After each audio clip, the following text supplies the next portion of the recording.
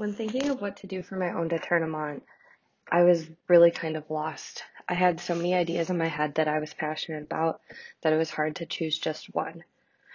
But being in the current environment that we are and pursuing the career that I am, I chose to focus on young adolescents and social media.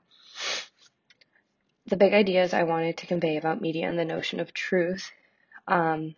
I wanted to convey the idea of social media exposing young adolescents to adult behavior sooner, and as a result, students are experiencing with mature topics earlier.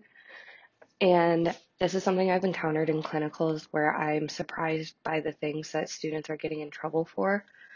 I feel like these apps entice young adolescents with innocent videos of ASMR, slime, or fidgets 1 second, and the next there are songs with curse words, people explaining inappropriate things, and there are no filters and ways around restrictions that are put on by parents.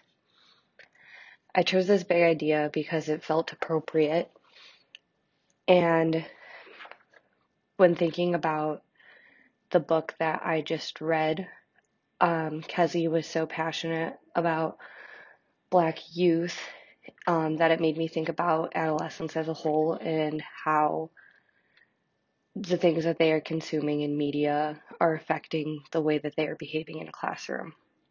The art I chose to hijack was the 13 Going on 30 movie poster.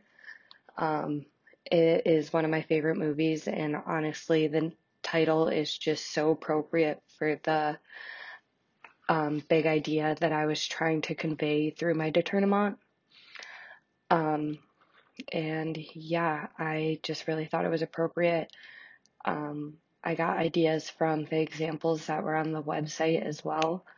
And that movie poster was just something that I feel like I see in classrooms, and I'm sure teachers who practice in classrooms more frequently or are more experienced have noticed throughout the years as they are getting new groups of students each and every year.